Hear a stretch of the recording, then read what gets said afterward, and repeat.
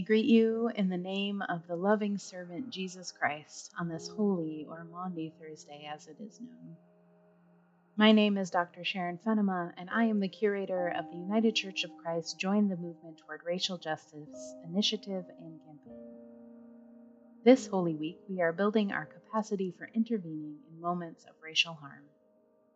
Today, we'll explore the fourth step in moving from being a bystander to a racial justice upriser. As we continue our journey with Jesus and the disciples this week, let us dwell with the tender story of their last meal together. A reading from John 13, verses 3 through 17. During supper, Jesus, knowing that God had given all things into his hands, and that he had come from God and was going to God, got up from supper, took off his outer robe, and tied a towel around himself.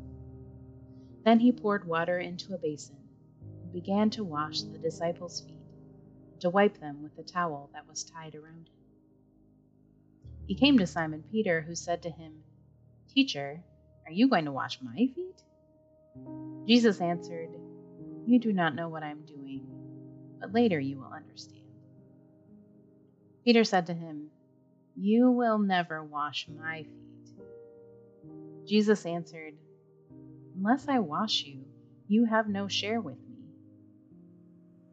Simon Peter said to him, "Teacher, not my feet only, but also my hands and my head." Jesus said to him, "One who has bathed does not need to wash except for the feet, but is entirely clean. And you are clean, though not all of you." For he knew who was to betray him. For this reason, he said, "Not all of you are clean." After he had washed their feet, had put on his robe, and had reclined again, he said to them, "Do you know what I have done to you? You call me teacher, and you are right, for that is what I am. So if I, your teacher, have washed your feet, you also ought to wash one another's feet. For I have set you an example, that you also should do as I have done. Very truly I tell you, slaves are not greater than their master, nor are messengers greater than the one who sent them. If you know these things, you are blessed if you do them." With this scripture in our hearts, let us center ourselves for the work ahead with a breath. Let us pray. As we inhale, we pray, "Prepare me, gracious God." As we exhale, we pray, "To live in service, to love, and justice." Inhale, "Prepare me, gracious God." Exhale, "To live in service, to love, and justice." Prepare me, gracious God, to live in service, to love, and justice. It be so. Today we are exploring the fourth part of the practice of intervening in moments of racial harm.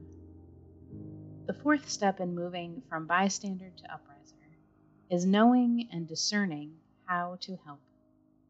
This includes being familiar with your local resources and how to access them, learning strategies to intervene, and practicing responding to situations before they happen. To build your capacity for knowing how to help, spend some time doing a personal resource audit. Think of 2 or 3 times in your life where you made a difference in a troubled situation. What actions did you take? What skills were you using? What have other people said you're really good at? Now think about 2 or 3 times in your life where you wish you had acted but didn't. What impeded your action? What skills could have helped you lean in?